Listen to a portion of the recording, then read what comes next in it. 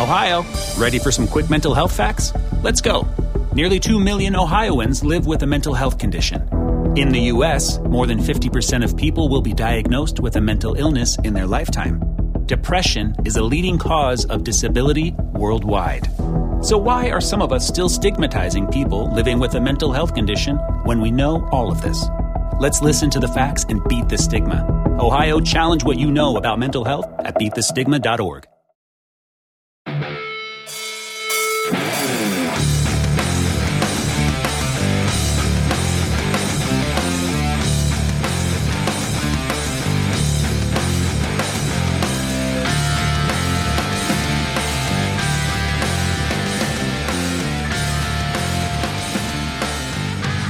This is the Bob McCown Podcast, brought to you by Bet Rivers. Download the Bet Rivers online casino and sportsbook app today. John Shannon and Richard Deitch, the day after the Toronto Blue Jays lost in 2 games to the Minnesota Twins. You know, Richard, I couldn't help but think Maple Leaf fans demanded that they play the Florida Panthers. They chanted, "We want Florida." Well, they got them and lost. And there were Blue Jay fans from coast to coast to coast saying, "We want to play Minnesota." Well, they lost. You know, it's a classic case of be careful what you wish for. It was, and we have seen the result. You know, John, there are losses that sting, and then there are losses that really stay with you. And this is going to be a loss that's really going to stay with Blue Jays fans because of how that game. How about self-inflicted loss? Transpired, exactly. Vladdy getting picked off at second base, just inexcusable, and probably something he'll be thinking about for the whole offseason. But the focus has been, incorrectly so, on the decision to take Jose Barrios out after whatever it was, 41 pitches. It's something that's going to be talked about and debated and discussed in Blue Jay fandom for the entire offseason, as it should. And it's a larger discussion, and I imagine we will get into it with Bob Ryan. In the age of sort of analytics and the age of scripting, is you end up trusting like what your script says more than perhaps what your eye said.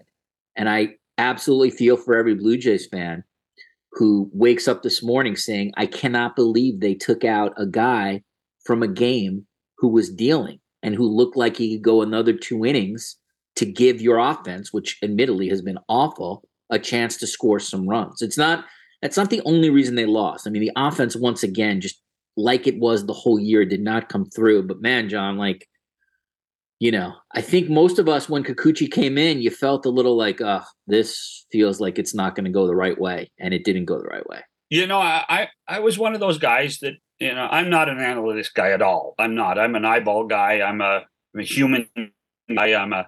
Can you see it in the guy's, you know, body language? But when John Schneider said after the game, and he was not cryptic at all. He said he probably had his best stuff of the year. You're going, seriously? You're going to sit there and say, we had a plan. Here was the plan. We were sticking with the plan. Oh yeah, but Barrios probably had his best stuff of the year.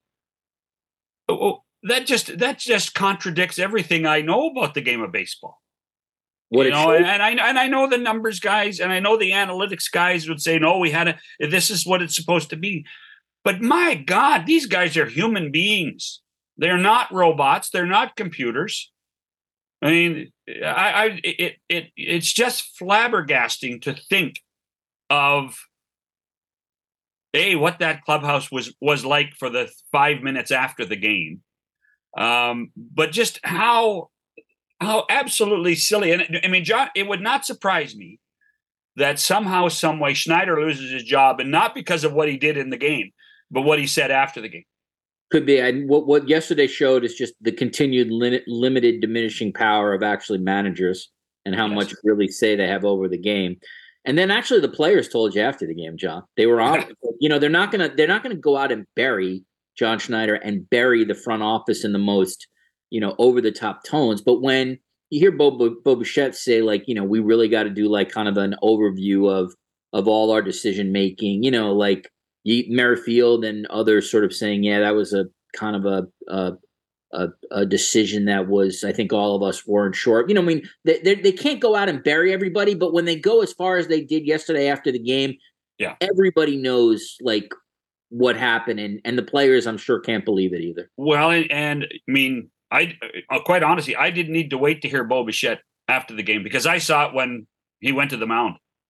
You saw it when all of his teammates came before Schneider got there because they knew what was going on. When Schneider came out and motioned to the bullpen, they knew that something was happening. They all went to Barrios. Before the ball was passed to the manager. Yep. And it just, if I don't mind a team losing 2-0 with an actual error in the field or with a strikeout. I don't mind that. But when you have a self-inflicted decision like this is just plain stupid. The last thing I'll say is this. They managed as a franchise and as a team that didn't expect to score. And that was the real sort of problem, is that, you're managing for these fine margins because you don't expect to put a 5 or a 6 spot up. And they have to figure out like those changes next year. The game is in some ways very, very cruel. If Matt Chapman's, shot down the left field line is, 5 inches to the right, it's a different game. If Chapman's ball is another foot in the first game, it's a different game. They take the lead, but they were managing the playoffs because they went into the playoffs, John, with, I think, such a lack of faith in getting offensive support that they in many, at least with the Barrios decision, I think they overthought it or overmanaged it or over whatever it is. And it's going to be a rough one for Blue Jays fans this offseason. To me, this I think will hurt more than the collapse in Seattle, because I feel like people think this was a winnable series. Well, I mean, let's remember, and we talked about this a lot on this podcast for the last month, just get in because they have the best pitching staff in baseball. Just get in because, maybe the hitting will come around, but the whole concept of what they have with their starting pitchers is better than anybody. Here's the other thing. There's another story out in the bullpen.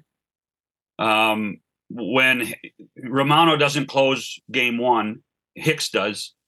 And Romano's collapse in the last couple of weeks of the season. There's something else going on. And by the way, we can mention all of this stuff and lament the fact that the Blue Jays screwed it up. Nobody's talking about what Alek Manoah did to this team during the regular season either. There might be 2 or 3 soap operas going on with this baseball club that are going to keep fueling things for the offseason.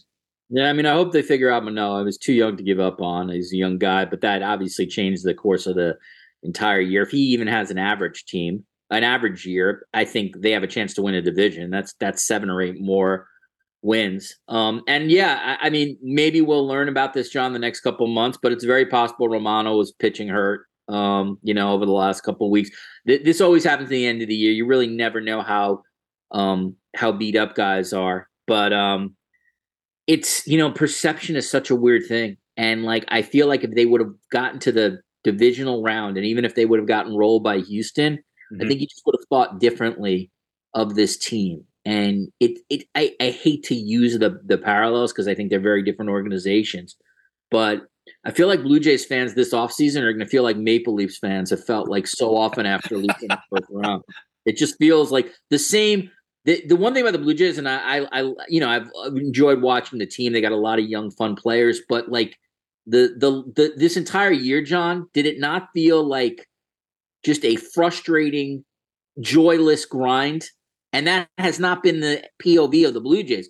POV of the Blue Jays has been for the last couple of years, Vladdy and DeBarrio and Gurriel, and everybody's happy. Like this year, I talked to so many Blue Jays fans who were miserable. They were miserable with a team that was close to 20 games over 500. It was unbunbelievable. Well, but they were supposed to be ahead of Tampa. They were supposed to be ahead of Baltimore. That's it. You're right. Expectations.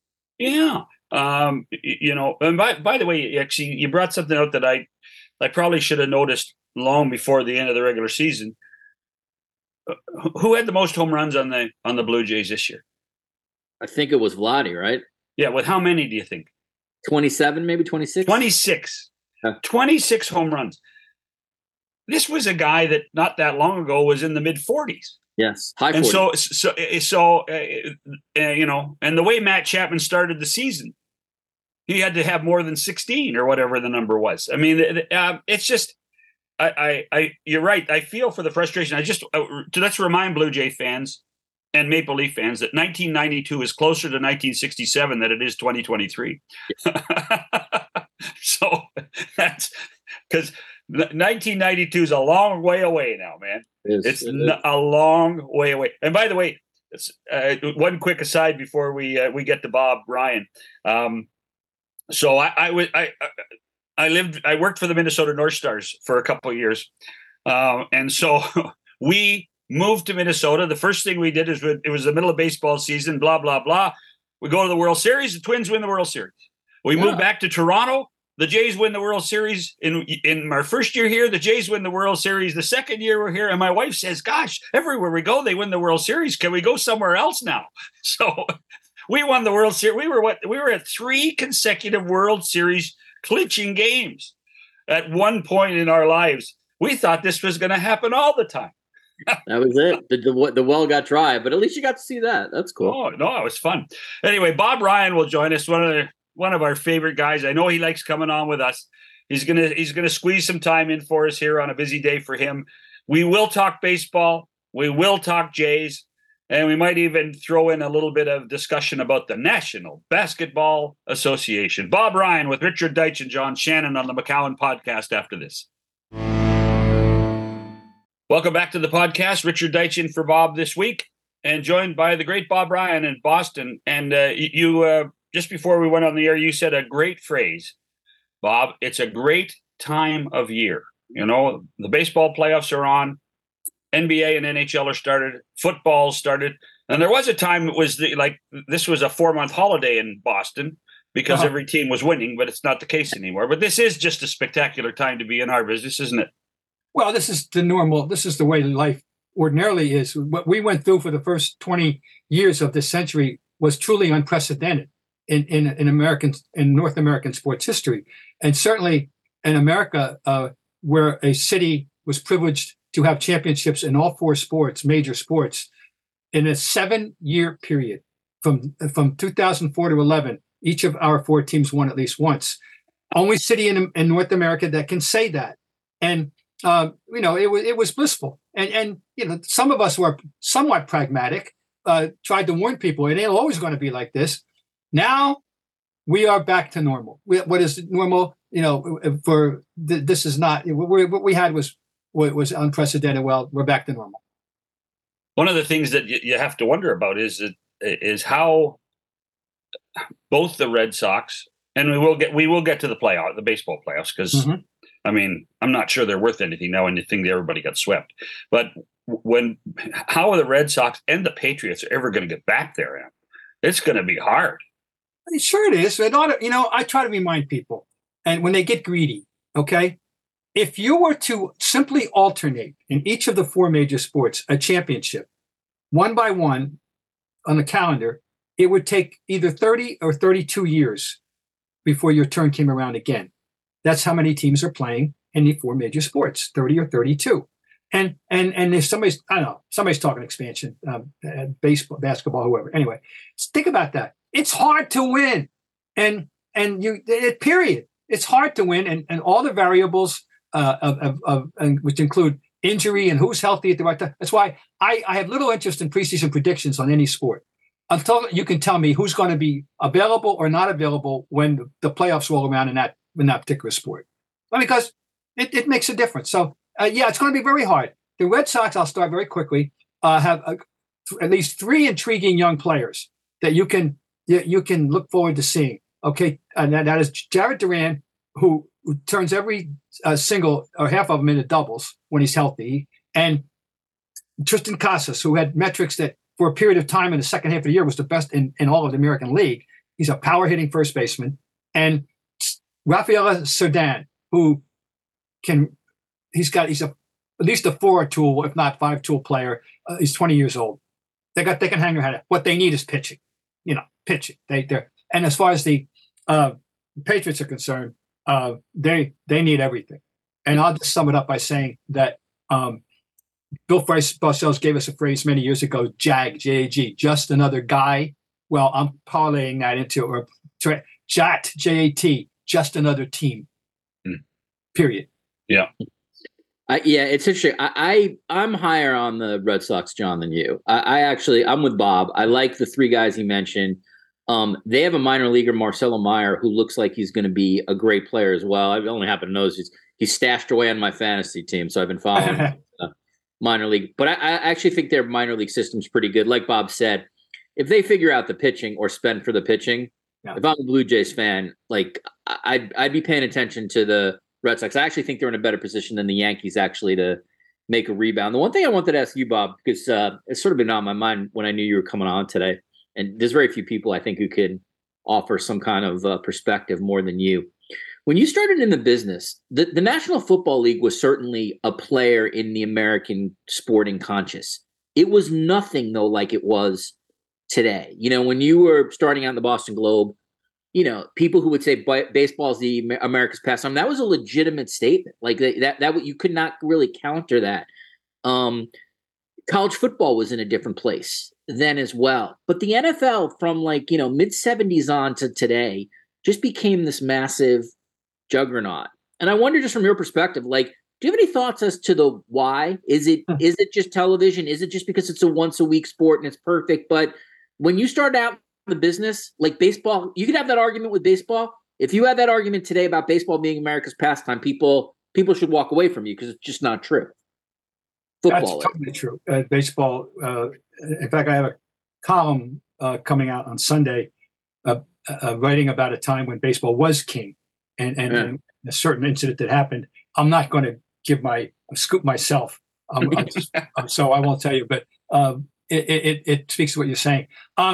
Why? Well, it's interesting because the reasons, the core reasons, were always present, and the core reasons were it's a terrific betting vehicle, football.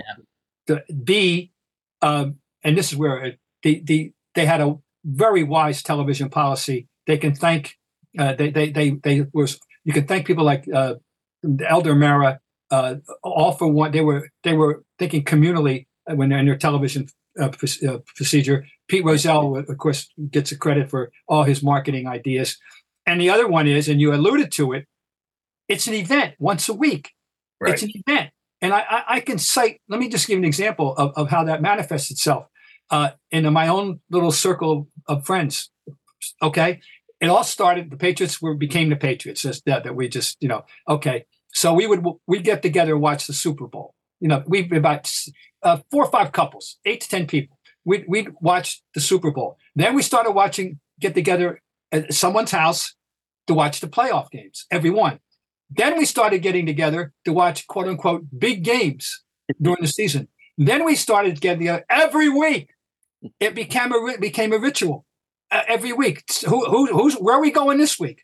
Are we going to Joe and Linda? Are we going to Liz and Peter? Where are we going? Okay, it's a ritual and it's an event, and no other sport went. So the great advantage is they play so infrequently. There was only 17 times. Now there want to be 16, by the way. Don't get me started on that. But as opposed to baseball, the marathon of marathons, 162, and on and on and on. Yeah. But they parlayed everything into it, and here it is. It's a colossus, and I don't know, and it just is. So okay. We know you don't like the 17 game schedule, and I understand that and respect that. There's a lot of people in at least 4 baseball cities today that are saying, we wasted September for this. Yeah. When you think that they're all 4 of these, I don't even know what you want to call them, because everybody's calling them a series. I don't it's not a best of 5. It's not a best of 7. This was a brain fart as far as I was concerned. All 4 teams that lose 2 straight, they're done. And we wasted September for this. I first thought of this morning, the team I first thought of though, was Tampa Bay because of that start they had. Yeah. Let's go back to May. They were unbeatable, right? That everything was going their way. Pitching, offense, defense, everything. Everybody likes their manager. Everything was right there except the thing that's always wrong there, which is their stupid ballpark. And you saw that pathetic attendance. They had less than 40,000 combined for the two games. Okay, lowest attendance since 1919. By the way, hey, Bob, there were more people at the Bruins preseason game than Game 1. Come on, I mean, we can have the whole show discussion of why they don't deserve a franchise, or Florida in general, because the Miami Marlins aren't much better. But anyway, yeah, you're very right. It's 2 games out of 3. Remember, we went through this in the NBA for a while. Yeah, we called it the dreaded mini. That's what we called it. You don't want to get stuck in the dreaded mini, And we went through a few years of that before they got out of that. No, but see, baseball. The playoffs in baseball drive we ultra purists, and I'm qualifying myself, and I mean I'm putting myself in that category. Ultra purists, crazy, because until 1968, there was no postseason. Right. Until 1969, excuse me. Last year of a real pennant race was 68, and then we started the playoffs in 69. And you always said, well, wait, 154 games weren't enough to determine your worth, and now you go in a World Series and you understand. It's not really capricious, but you could, the better team doesn't always win. But I'll give you the 54 Giants over the Indians as an example. But and I'm a Giant fan. But I was, excuse me. No, baseball is. But right, it's two totally different. It is right. What you're saying. When you're stuck in the mini, I don't know how long if this will jar baseball. But they have tried to find the right formula for themselves. But there is no right formula, right, to make baseball what it should be as long as you're going to play in postseason. I'm sorry. So, John, and Bob, you're welcome to follow on this. So, John, let me just counter on this, okay? Like obviously, 2 games, it feels like, a quick death. It's very, very tough for a baseball fan to deal with when the season is over that much. That said, the additional wild card does, I would argue, make September that much more exciting and at least in play for that many more cities. And baseball, like every other sport, essentially just wants to keep as many teams in contention as possible so the turnstiles continue, right? And the money from television continues. So that would be my counter. Well, yeah, like these last 2 days were awful. Certainly living in Toronto was a disaster. But at least September was meaningful in our city because like the games did matter to ultimately get to the postseason. So what do you feel about that? That would be my counter to you that like, yeah, like this like mini wild card is nonsense, but it does make September more meaningful versus what Bob was saying. Once upon a time, if you were 7 games out, September 1st, you were done. Like you're right. It made September great, but I feel like I got to the dance and then she wouldn't dance with me. Well, I feel. Tell me about it. I mean, it's like the Sinatra song. Is that all there is?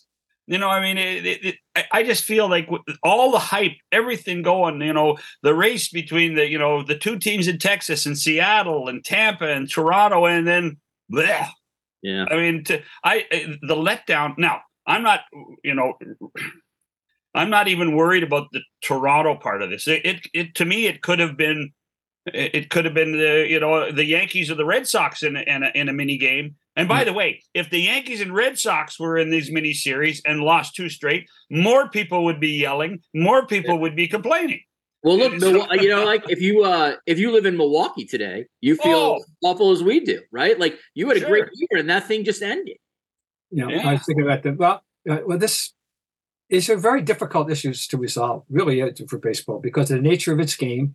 And then, and the nature of this long season, it that dwarfs all the others. It's twice as long as everybody as the next contender.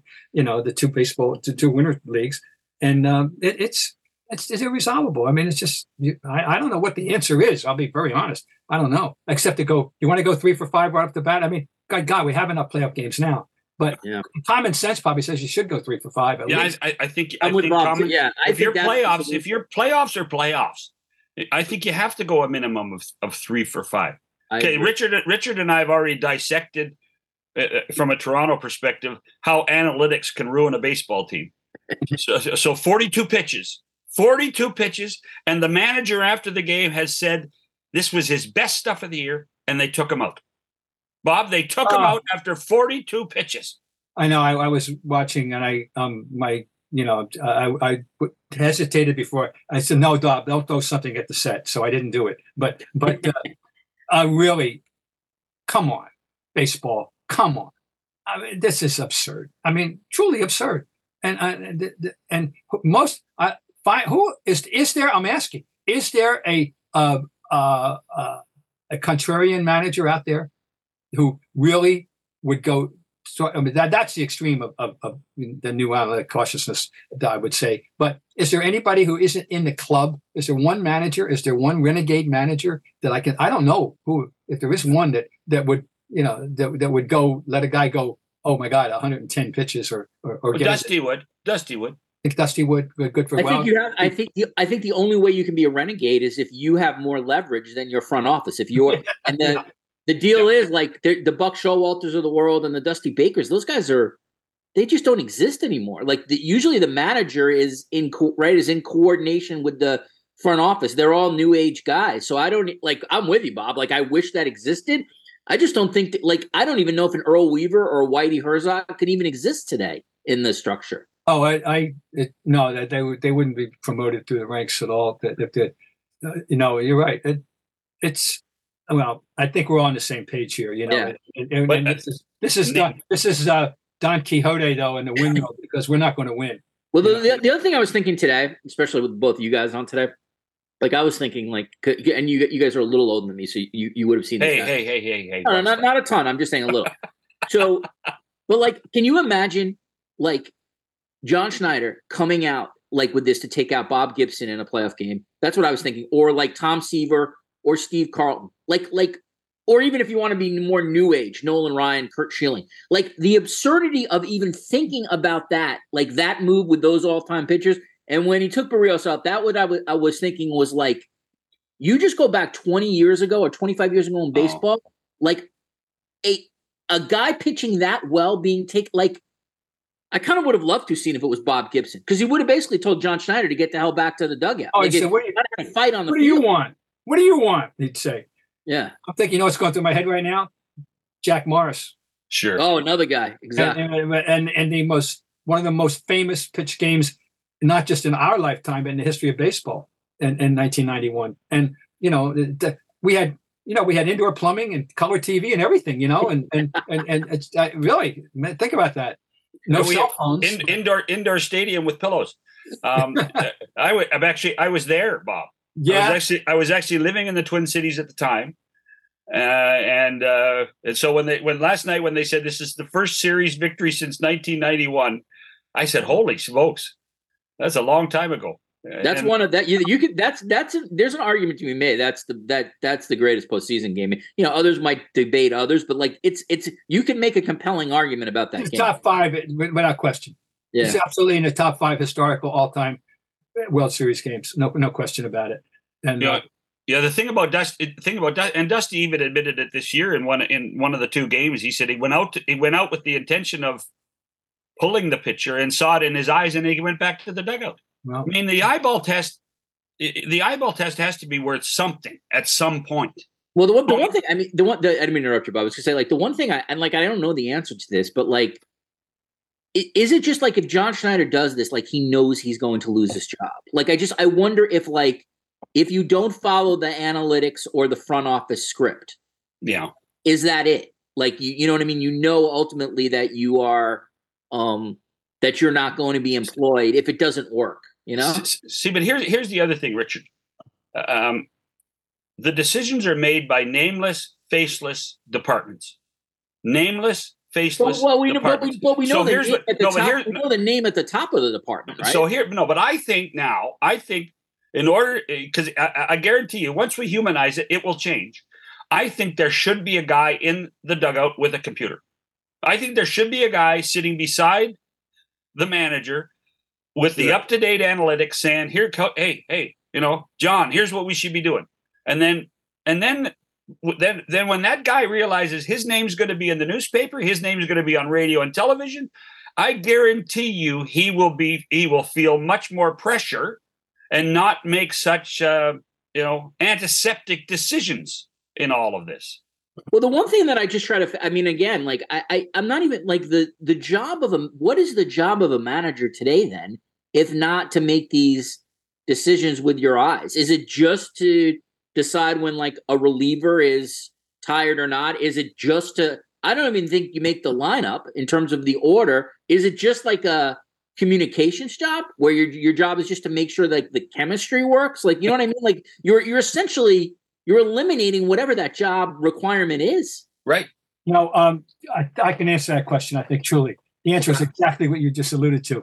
The primary job now is personnel management. It's steering the ship, trying to provide the sailors, with the right opportunity to do. So the manager's now the HR department. Yeah, no, seriously, that is his most important job is to keep harmony, inspire, manage, just steer the ship. Right. The mechanics of running the game have been, forfeited. Gentlemen, I'm going to show you something. I am holding in my hand a scorebook and in this right now is Game 5 of the 1975 World Series. Oh, I love it. Game 5. So that's Red Sox Reds. Yeah, right before the fifth. I mean, Game 4. Game 4. Okay. Game 4 on October 15th, 1975. Why is that significant? Well, Louis Tiant pitched a complete game, which is in itself, he threw 161 pitches. Oh my God! Wow! And I have him signed. It's a signed scorebook. He signed the book for me. Oh, awesome! And and he had from the fourth inning. He shut them out after the fourth inning. He had nothing. He had nothing. He had nothing but guile and will. He had a mediocre fastball. His curve was. He didn't have his best stuff, and he won 100. You talk about famous World Series games and notable games. 161 pitches.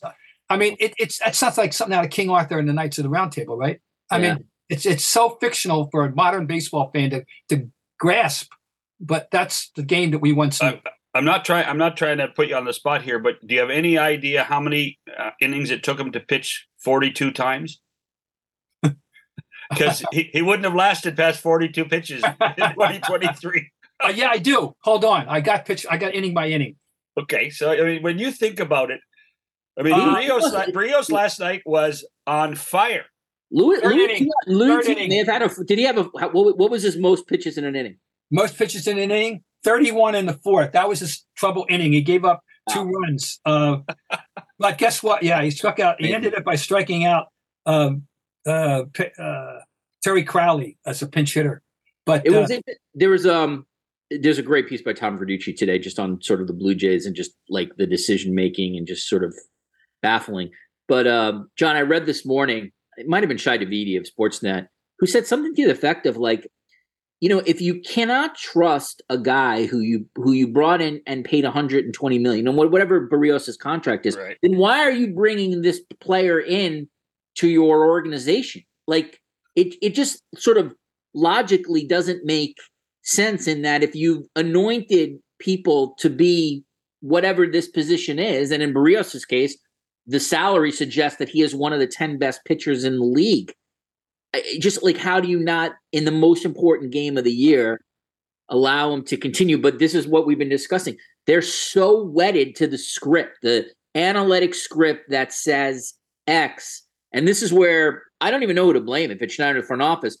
It was one of the greatest cases of literally not watching what was in front of you, but watching what is on your computer printout that tells you what to do. And it cost them the season. That decision cost them the season. And by the way, with his 6th pitch in the 3rd inning, Louis Tiant reached 42 pitches in that particular game. Well, he wouldn't have got to the 4th inning to allow those 2 runs, Bob. That's all I'm telling you. The other thing that was on your scorecard, October 15th. Was Game 4 of the World Series. Oh, yeah. Yeah. We just got to every year I think about this. In 1954, September 30th was Game 4 and the final game of the World Series. Which was played in 4 days with no travel day between New York and Cleveland. Yeah. But that, John, as you know, that is your world. The television has dictated. Oh, I know. Yeah, we're going totally deeper and deeper into. And you know what? I mean, I don't know how you do. Maybe you'd have to expand. I would not be surprised if baseball even added more playoffs somehow, or another wild card team. This is the kind of stuff that ultimately, I mean, we have seen this in every sport. If you can get another postseason round or game, you can make hundreds of millions of dollars from a media company. Like it's just math at the end of the day for these guys. Well, I'm sure Rob Manfred's phone was ringing at least from 4 owners. So enough of the windmills and Don Quixote, because it's not going to change, right? Yeah. We're with Bob Ryan and Richard Deitch, John Shannon on the McCowan Podcast. Back after this. Welcome back to the McCowan Podcast. Bob Ryan in Boston, Richard Deitch and John Shannon in Toronto. Before we change to basketball, I actually want to bring something up that's a little morose. Last week, we lost 3 guys with ties to Boston. Chris Snow, who works for the Calgary Flames, was a Boston Globe intern, Bob, and was a sports writer, and lost his battle with ALS. Tremendously sad, and a very public one, because his wife Kelsey told the story on a continual basis. But Russ Francis, the greatest, in my mind, one of the greatest tight ends in the history of the National Football League, a Patriot for a while, died in a plane crash. And Tim Wakefield died of brain cancer. It's not a question of what affected you more, but Wakefield was a fascinating one for me, because Wakefield was such an impactful player because of the knuckleball, and he seemed to always be able to pitch for a long period of time. You must have known Tim pretty well. Not only that, but he was essentially a neighbor. He lived 2 miles from where I live, and in Hingham, Massachusetts. So much to unpack here, guys, in a short period of time. I'm afraid for you, but for me. But Tim Wakefield hit me hard, very hard. He was a prince. He was a wonderful guy. His charity work around here, it was immeasurable. It's phenomenal. So over and above the baseball part, and the baseball part is commendable. You know, he broke in with the Red Sox on May 27th, 1995, pitching 7 innings shutout ball in Anaheim after they had signed him, after he had been released by the Pirates.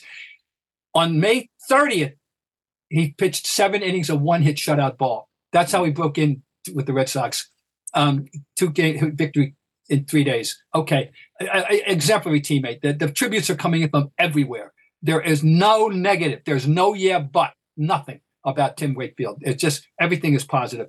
Everybody loved Tim Wakefield. Extraordinary teammate.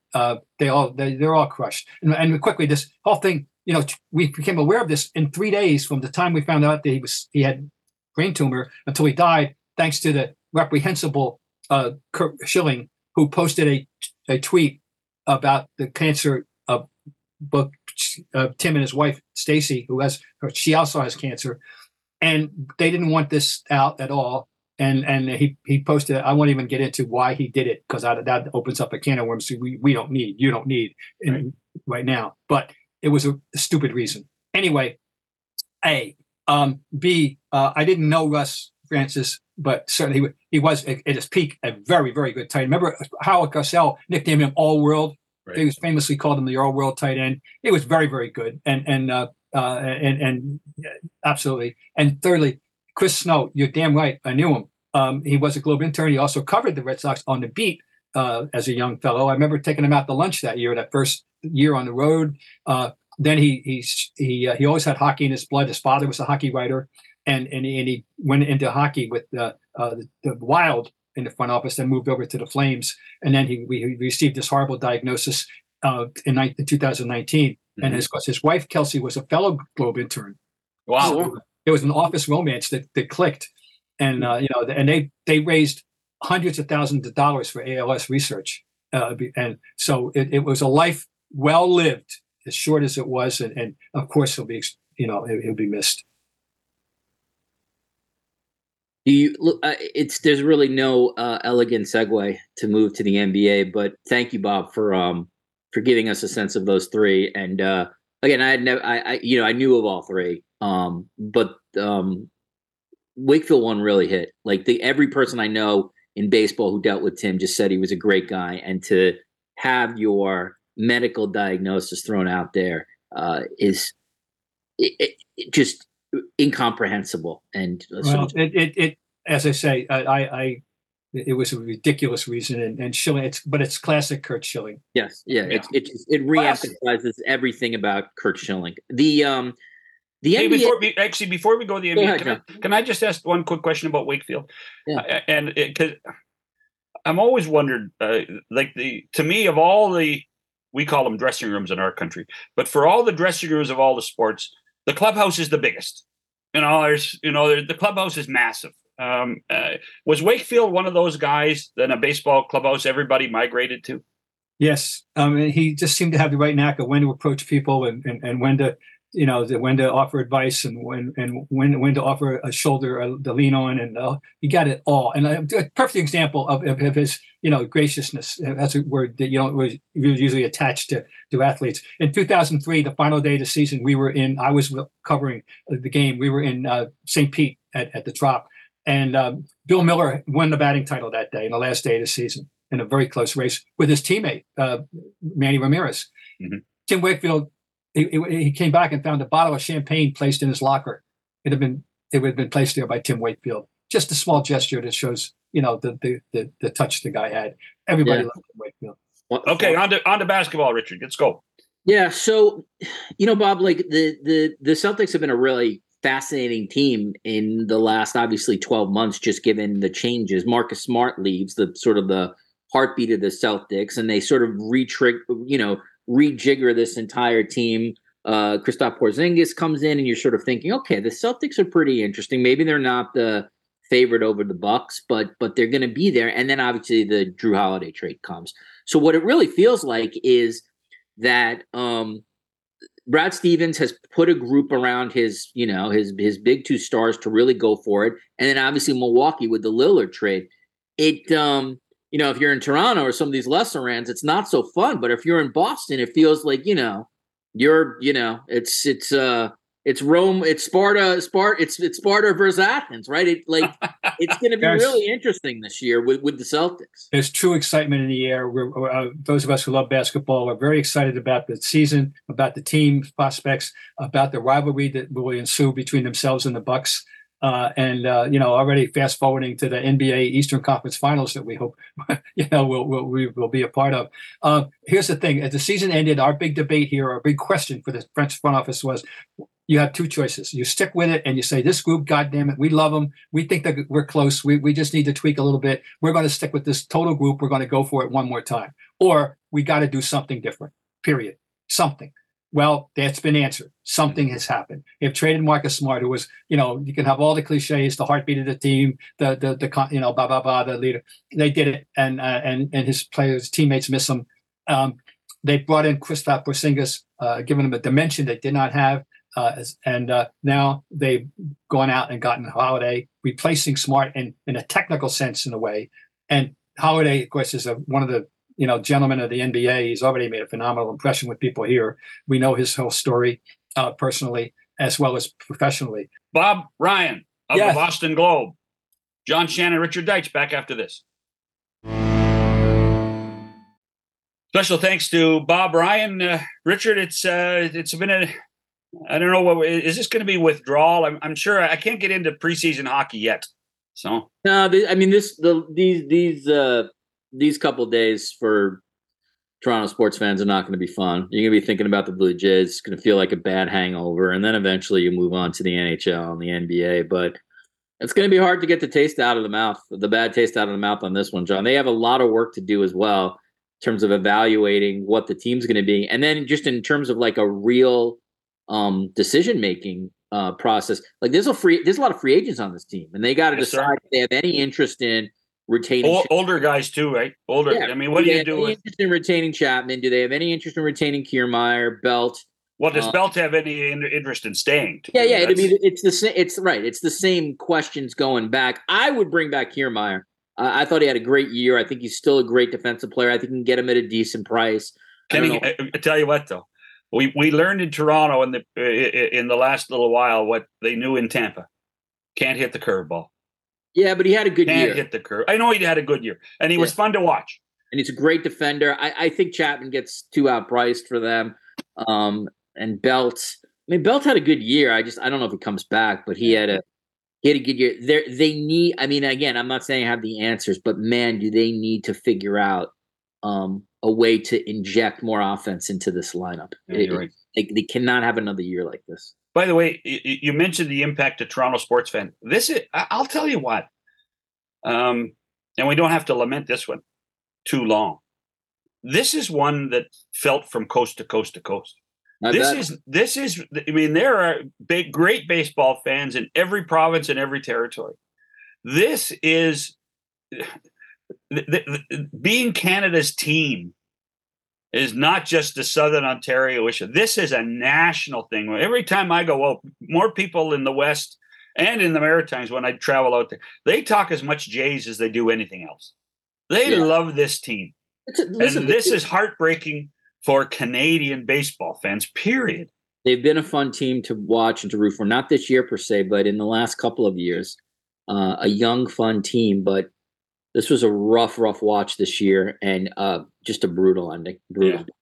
Well, our ending's better than that. We were pretty good today. So I'm not. And by the way, I'm not pulling you after 42 minutes. Okay, we're not. You're going to stick in there. All right. Thank you, Richard. All right, man. And thanks to Bob Ryan for joining us. Enjoy the day, folks. Don't worry. Baseball playoffs are still going on. This is the McCowan Podcast.